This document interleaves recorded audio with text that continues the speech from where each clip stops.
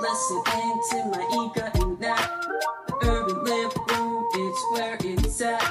The LNB is the place to be in the 19133 community where we promoting health, promoting wealth.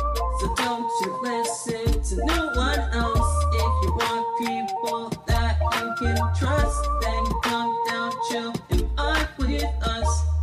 Yes, Eddie, yes, yes, yes. Look at them.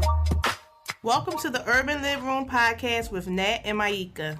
We're in a North Philly library. We share stories, books, and discussions of all subjects, while inviting others to do the same in hopes of connecting, inspiring, and uplifting one another.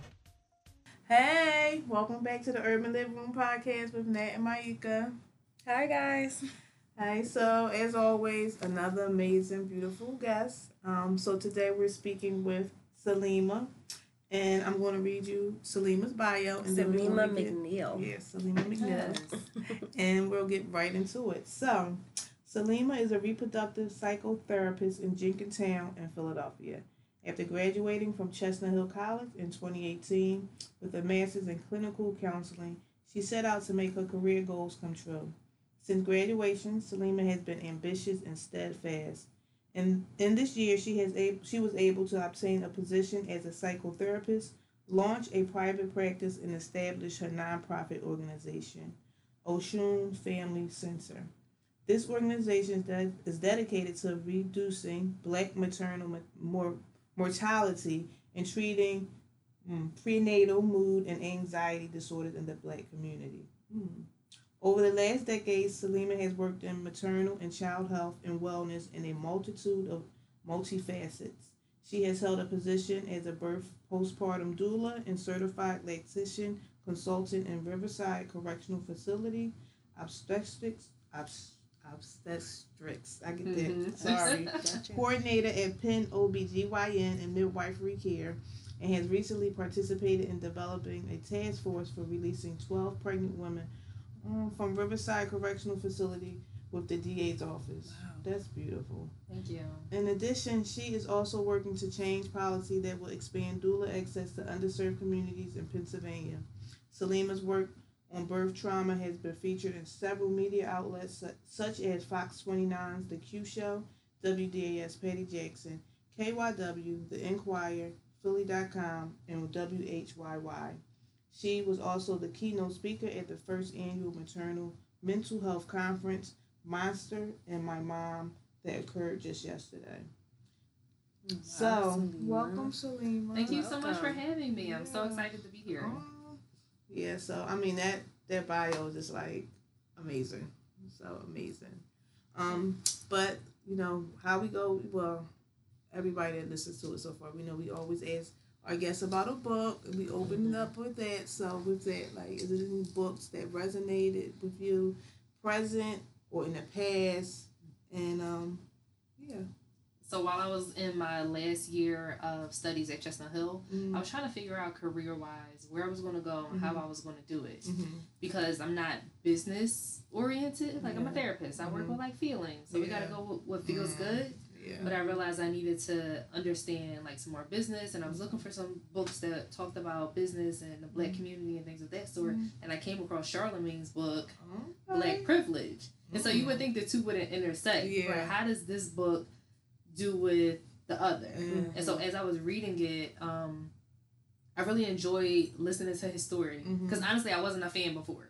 Yeah, like he's very brass and abrasive. I think that was more like when he was on the Wendy Williams show you mentioned. But I only knew him from the Breakfast Club. I didn't even know his past. So yeah, I'm not really either. I was not a fan. I was like, he just kind of does stuff for attention. Yeah. And then I read the book, and it gave me a better understanding as to like who he is and how he came into his own. Wow. And one of the things that really resonated with me, and this has, I'll give you the metaphor, and it really has nothing to do with my life, but it resonated with me as to how he got where he is. So he made a reference of being back in Monk's Corner, where he's from, and selling drugs, and how, you know, at some point in time you have to, quote unquote, put the weed in the bag. So you got to be a bag person before you can progress and do anything else. So he tied that to his internships with Wendy Williams. How he did internships and worked for free for a long time. Wow. So that struck a chord with me, like, well, how can I get to where I want to go, and who can help me? So I threw myself out there.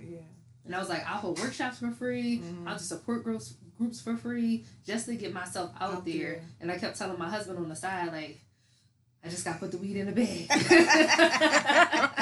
That's funny. And he was like, don't tell everybody that. I was like, I know, because they could think I'm going to be like a drug dealer or something. But you understand what I'm saying. It comes straight from his book. Wow. And I think, too, that is some people do, like, people might call it, you know, you got to humble yourself. But especially if you don't know about a certain thing you about to get into, you have to learn, right? Right. So, yeah, and I think that is the way you build relationships, things, too, when you're doing something for free. To just see, like, okay, how does this work? How does this feel? Right. How are people responding to it? Should I do it again? Exactly. And I think sometimes if you really about that or whatever you're trying to get to, the wealth and abundance comes after. And it's greater. Because look where he is now, right? Right. So, yeah. I was like, okay, if you got it. I did my internship, was a year long. And that was basically working for free for like 20 hours a week. Not like a little bit of working for free. That's like part-time. That's part-time hours. We're still having a full-time job. I have a family. And I just kept telling myself, like, all right, there's an end game to this. You just have to do the internship so you can get where you want to be. And then when I graduated, I was like, well, I still got to get myself out there. But now I'm like, I don't have the cloak of being a student. Exactly. So now I'm a clinician. You got some respect on your name. Right. And now I can shake and move. And so this last year, when I say I've been beating the pavement, I inbox people. Instagram is like the best thing ever. I think so. I slide in people's DMs all the time. Hey, here's who I am. That's how we met. So, hey, can I shout out to Samantha. Yes. Hey, Samantha. So how did that connection with Samantha? Did you meet her at Samantha's meet night? No. Oh, okay. So you can, if you wanna. So how did I meet Sam? Or how did we make this connection? Because the connection was when she had saw Sam's post. She was like, oh, I love what y'all doing. Okay. But she knows Sam. I don't know how, but I know it's some type of connection with Sam. So it actually goes back again to Charlamagne. Okay. Very oddly. He came here on a book tour for his second book called Shook One. Okay. And at Uncle Bobby's, Mark Lamont Hill, he had the book signing over at the sanctuary. Yeah. So me, my husband, and my son drugged them all out over there to go to the book signing.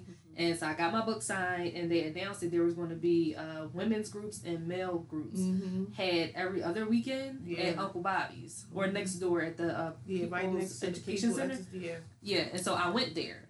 And Sam was the facilitator. And that's what I've been going to. That's why she said, did I meet you at the...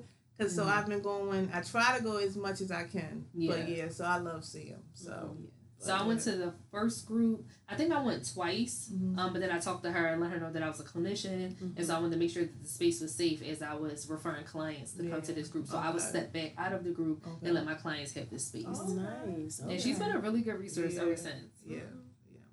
So with that, when you said like now, like you're in it, so what exactly do you do?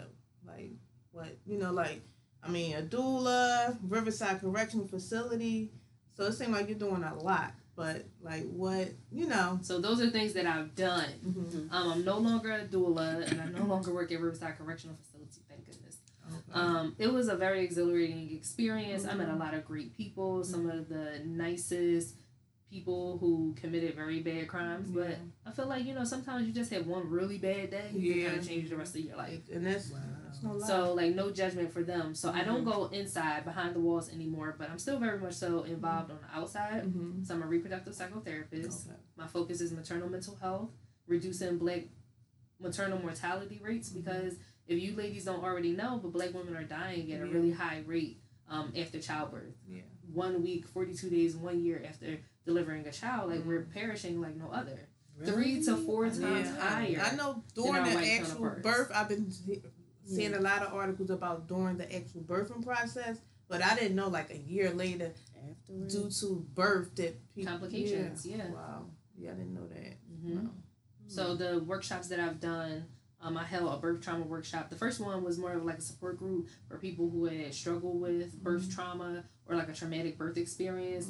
The second one was a little larger. It was about 30 people there, and we were at a event space on Girard Avenue, and it was really good. So there were men there, I was super excited there. Full disclosure, I planted those men, but because they're all my friends. But I was like, you guys need to know that this is going on. So they came to the workshops. So it was like five or six guys there.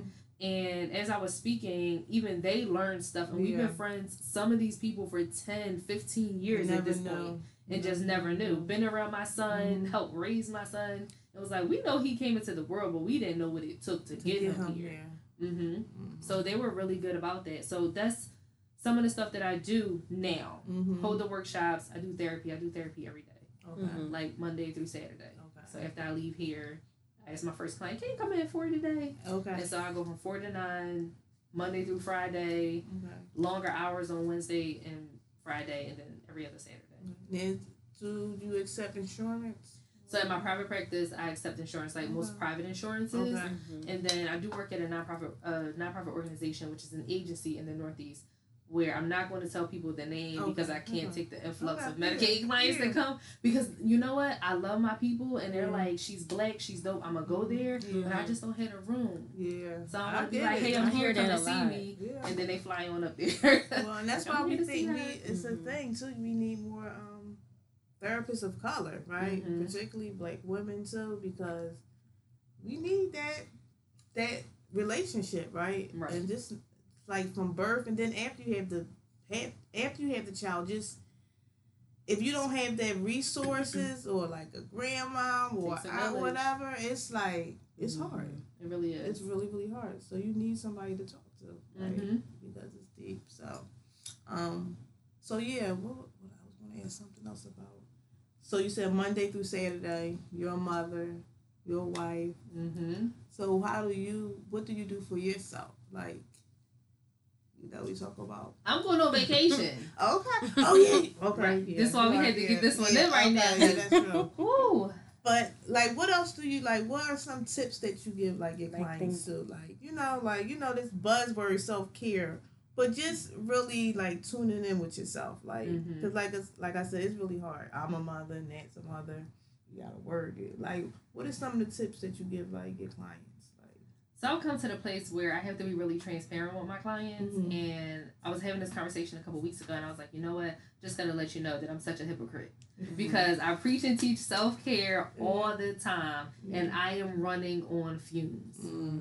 So I need to, when I take this vacation, it's like a for real vacation. I have delegated to my other colleagues that if anyone needs anything, call this person. I have a wonderful lady who just volunteered to be my assistant for the organization, and she's like, give me your work phone. And of course I'm having all types of anxiety about that. My husband was like, give her the work phone. Give her the work phone. And so I'm really taking this time to rest and reset in this vacation, because it's 2 weeks. Drag my family around Arizona. We're going to be in Scottsdale. We're going to go look at the Grand Canyon. I'm going to drive them all the way up to Vegas. And we only there for 3 days. They're going to be tired. I was in Vegas in April for like 3 days, right? Yeah. And then we're going to Hawaii for a week. Ooh. So I'm like, when I vacation, I'm a vacation. I hope you do. I'm serious. And I just really met you, but I really, really hope you do, because that's why I asked that question, because you on fumes. I don't even know if I'm on fumes. I don't know what I'm on. Like, I've been able to replenish. Just like you were saying when we came in, I had to delegate. You know, I got to release some of this responsibility, and so I've done that. So I was working at the agency on Wednesday, Friday, and Saturday. My private practice Monday, Tuesday, Thursday, and so I was looking like 40-ish sessions. Don't tell Sam that I was still doing it. I don't she see was how like, you do it. I just don't see how you do it. But I mean, back to back, just like going. And I was like, you know what? I'm not going to do. I took off Saturdays, so now I do every other Saturday, and not at the agency, because like it's a lot of work. So in my private practice, I do every other Saturday, and that has released like quite a bit of stress. Yeah. For Mother's Day, my family literally let me sit down. And that's what I was saying for Mother's Day. Like, people like, I didn't want to go to, it rained on Mother's Day anyway, but I think that was the Creator's gift to me. Because I did have to do a little bit of running around, but I just wanted to sleep. Sit back, feet kicked up, brought me all my meals, let me watch my marathon of Law and Order. I did not have to watch basketball on Mother's Day. It was an amazing time. It was a good time. Yeah. So, I really, really love it. I was going to ask you about, like, the work that you do. Is this something that you've always wanted to do? Like, is this your dream job? You know what I mean? Like, is this something you've always wanted to do, or is it something that you just found yourself getting into? So, the path is always crazy. Yeah. I started out, I wanted to be a midwife.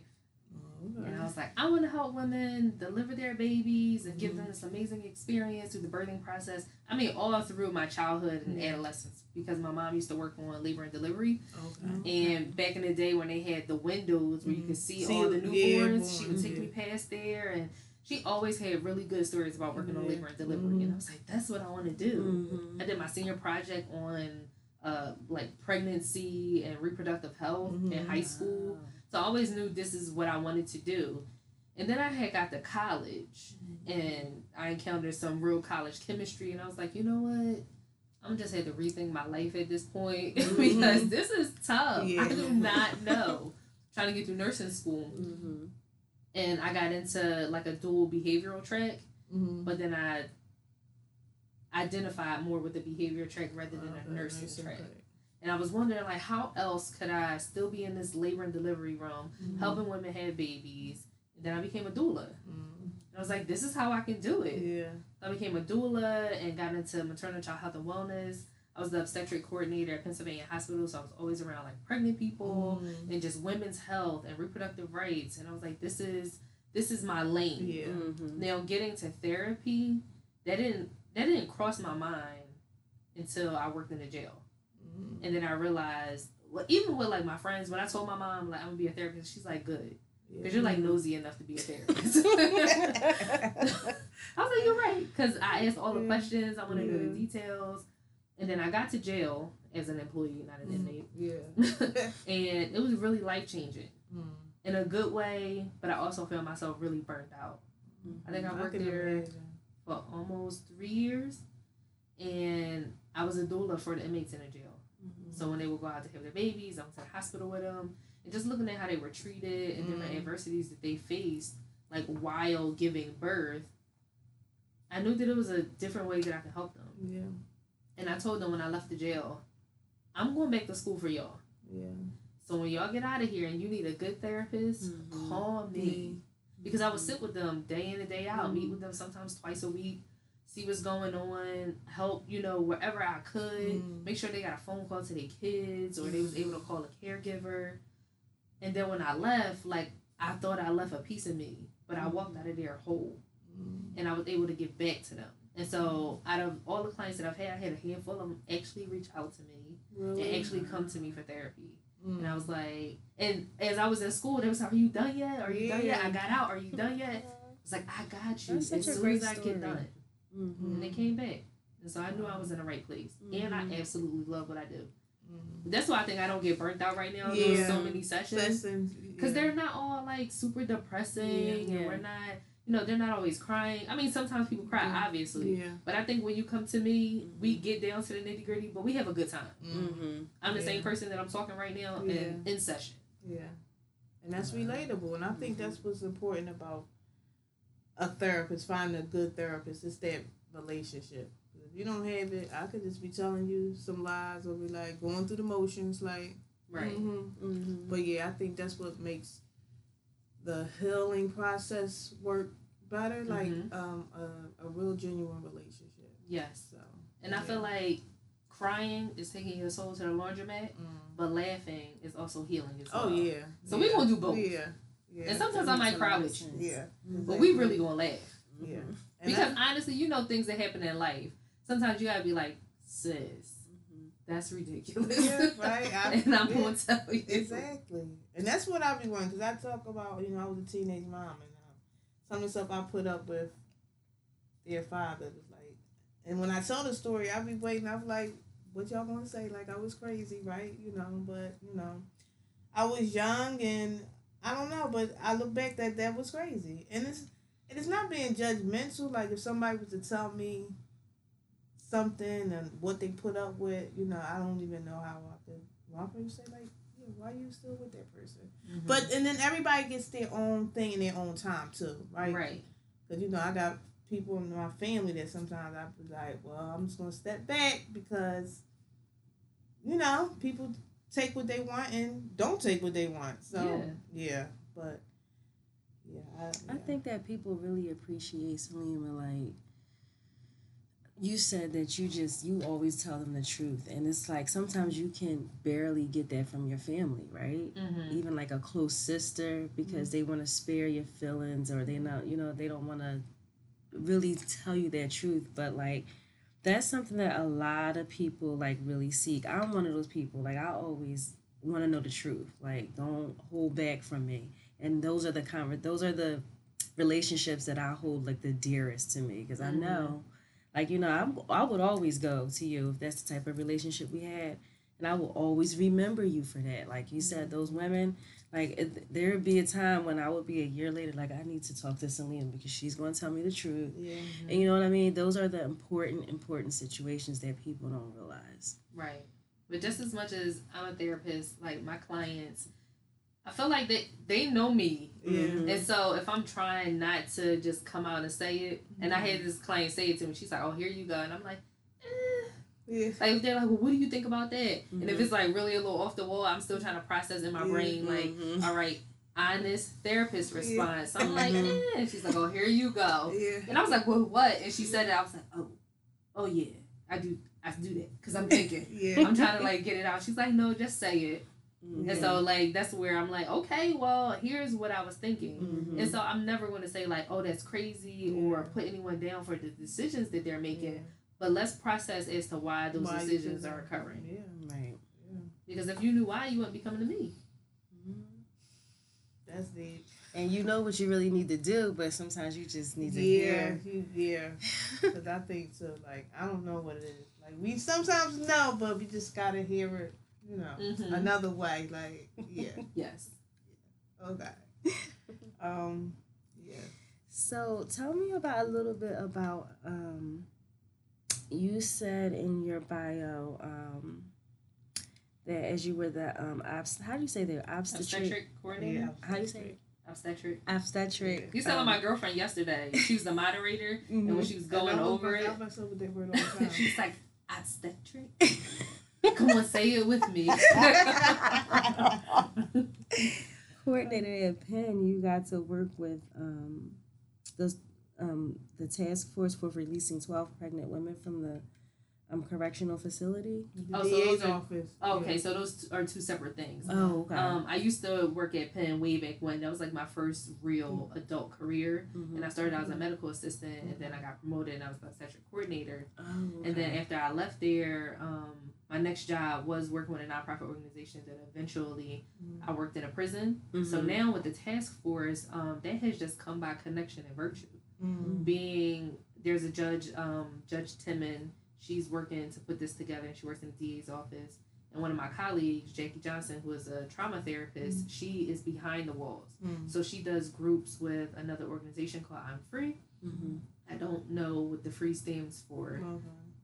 I'm not even going to try to get it together. But all Black women. Really? Judge Timmon isn't Black, but she's a diehard feminist, and she's like, we got to do something to get these women out, and what can we do? So as we were working and connecting, Jackie and I, we had went to the Eastern State Penitentiary for, they do like panel discussions every month. Yeah, I've been here before too. Mm-hmm. Yeah. For the Spotlight series. And we met Mr. Listenby, and he works at DA's office, and he's like, you ladies will benefit from meeting this judge, and here's what she does, put us right in connection. And within like 2 weeks, we were meeting with her. And so she put us, me, Jackie, and the ladies from I'm Free, Dr. Renee and Patrina, in front of the new incoming class of ADAs. Yeah. Mm-hmm. And we did a presentation on being women in incarceration. Mm-hmm. and what it was like. And at that time, I'm Free, they had just lost a member of their organization. One of the clients had passed away through her process of being incarcerated. Whatever happened there, I don't know the details. And so they were emotionally raw as we were doing that presentation.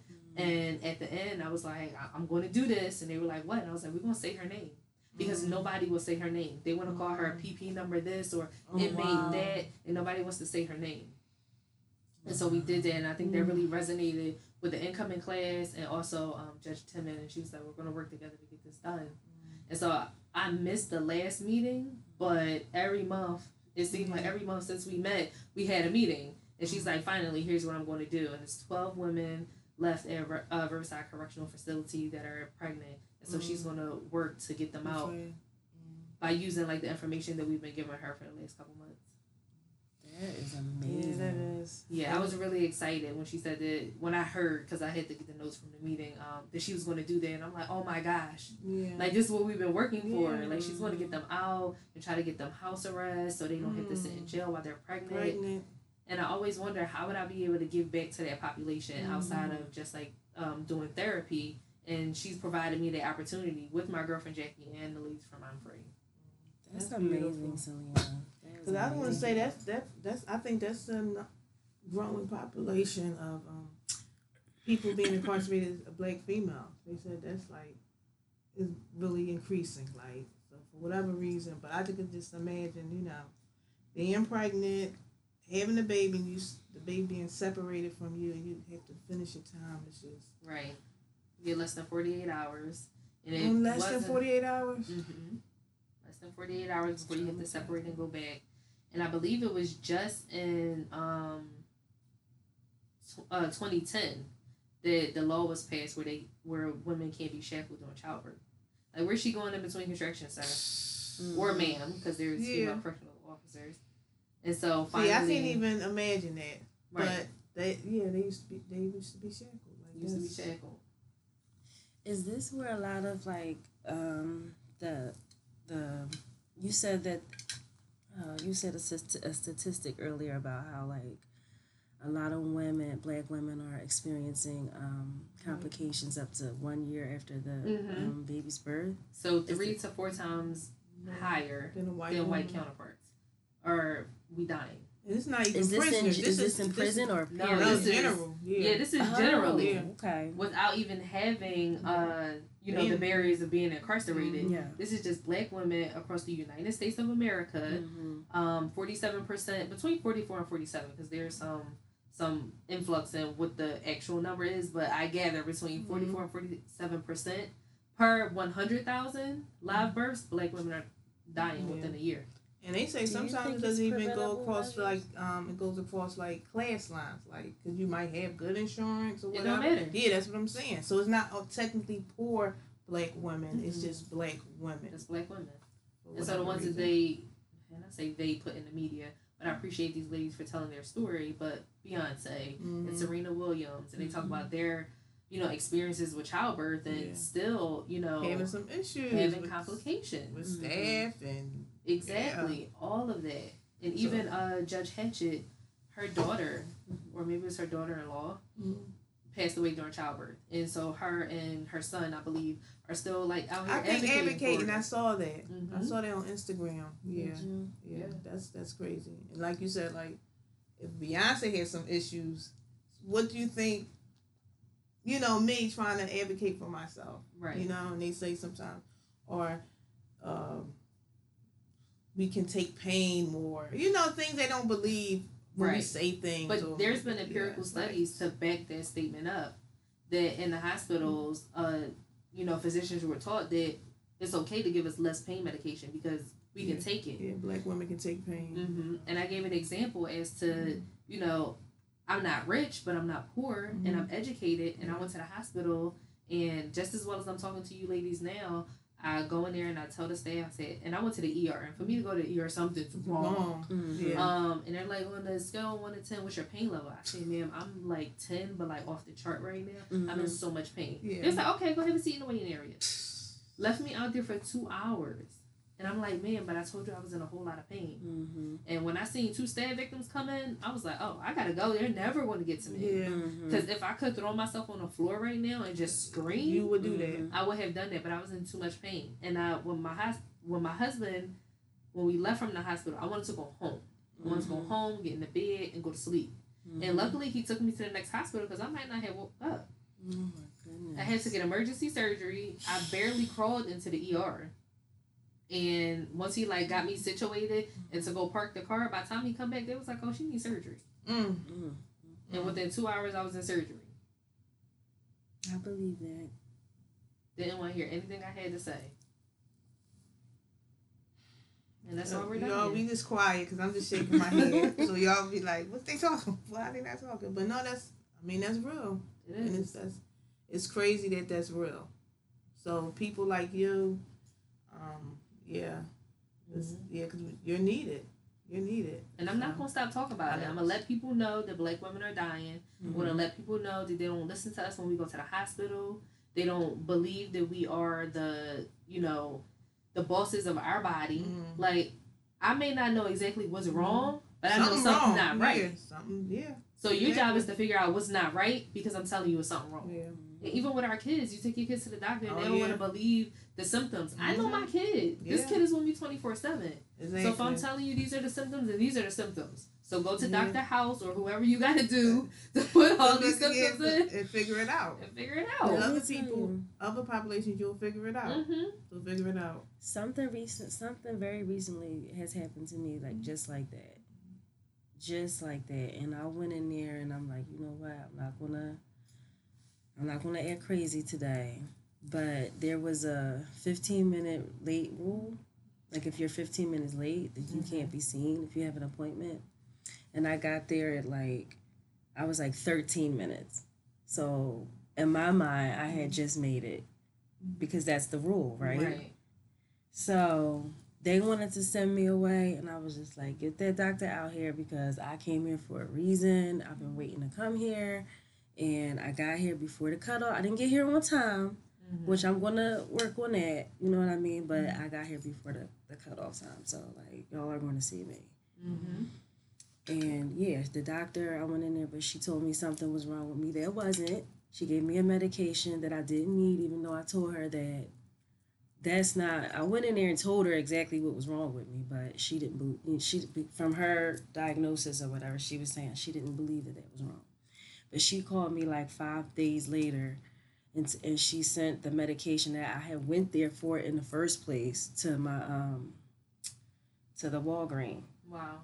But I knew what was wrong with me. Right. She tried to tell me it was something else, and I'm like, this is my exact words. Are you sure? This is my exact words. Are you sure? Because I know this. I was having these same symptoms last year. You know what I mean? And I know what's wrong with me, and that's what happened. But then, so I can see something like that happening. Something could have happened to me. You know what I mean? So. Good that you advocated for yourself, because some people are like, oh, okay, so and when can I make them, you know what I mean? Yeah. Because some people are intimidated by doctors, right? But I was willing to give up. I wanted to go home and go to sleep. Yeah, you said you wanted to go to sleep. Yeah. But thankfully your husband was like, no. He's like, no, you've been in pain for a while. No. Yeah. The pain to knock you down, I'm just going to sit here all day because I'm a busybody. It's I don't want to get my appendix out. And I was like, that was worse than childbirth. Oh my Not God. the surgery, but the feeling, because it was a constant pain. I know you was in pain. Yeah. I know you were in pain. And my belly, not my stomach, but my belly hurt so bad. And the doctor came in, he was like, where does it hurt? And I was just like, everywhere. And he pushed down, and he was like, bear with me. And he let it go, and I screamed so loud. And he was like, looks like your appendix, you'll get it out in a couple hours, and walked out the room. And my husband, looks like your face right now. I was like, oh my God. And I just burst out in tears. Because now I'm about to go into emergency surgery. Right. No, and understanding that this was the second time that I would be encountered with a surgery since my birth. And I was terrified because being back into the OR, it's cold, the lights are bright. But I will say they did listen to me. I said, listen, y'all got to give me something. And turn the lights out. Just turn the lights out and I'll be fine. Or turn them down. They can't be the glaring surgery lights. they was like, okay, they give you something nice in your IV. I was like, okay, I can do this. And they cut the lights down for me. Yeah. So until I was completely out is when they cut the lights back on. Because I knew that if it was like that bright light again, you get like it makes me so anxious. Yeah. And my son is 13 now. Wow. So just that being my first major surgery, because I had an emergency C-section, and just like going in there, bright lights by myself, and then they knocked me out, and I was like, whoa, here we go again. Yeah. And not understanding the physiological response that I was having, but better knew, hey, just give me something so I can relax and cut the lights out, we'll be all right. Yes, thankfully you know. But so is anything else you want to share with the guests about, or like how they can follow you, your platform? I wanted to ask too. I know it's something going on in Philly. I think it's gonna be June. Maternal. The Black and Brown. Yeah, Black and Brown Resource Fair. Yeah. I'll be there. Okay. I'm gonna go. I don't have any more babies that I'm thinking are coming out of me. But I just want to just like network, and I just think is this the second one or is this the first one? No, this is the first one. Yeah, so I'm really interested in like just to see different doulas and people in their circle. So I'm gonna try to make it. So hopefully I will see you there. Yes, I have a table with my organization. Okay. And I'll be giving out information, and I think my neighbor, I'm not sure if we're sharing the table or should be right next to me, is the lactation therapist. Okay. And she's a Black female therapist here in Philadelphia, and we kind of just like hook on and partner together to do what we can. Yeah. So I look forward to seeing you there. But is there anything else, like I said, any of your platforms, anything you want to leave the listeners with about you or about maternal health or Black maternal health?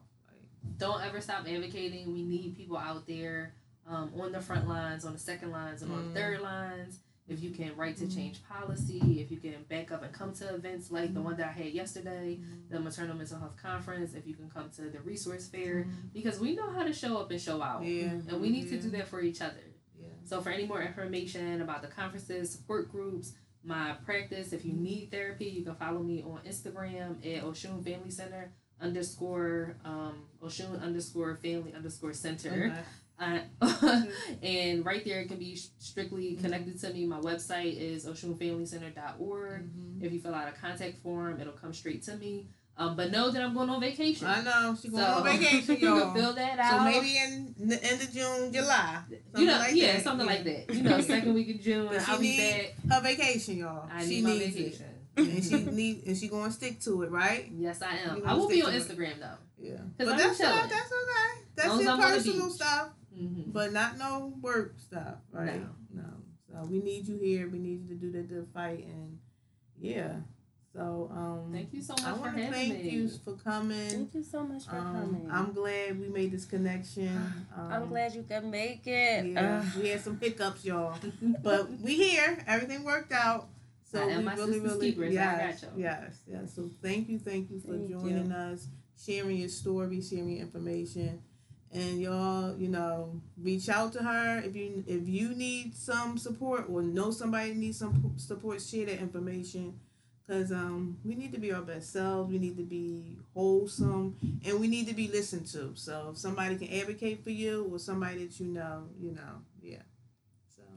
With that, y'all, thanks for listening. Peace. Peace out, guys.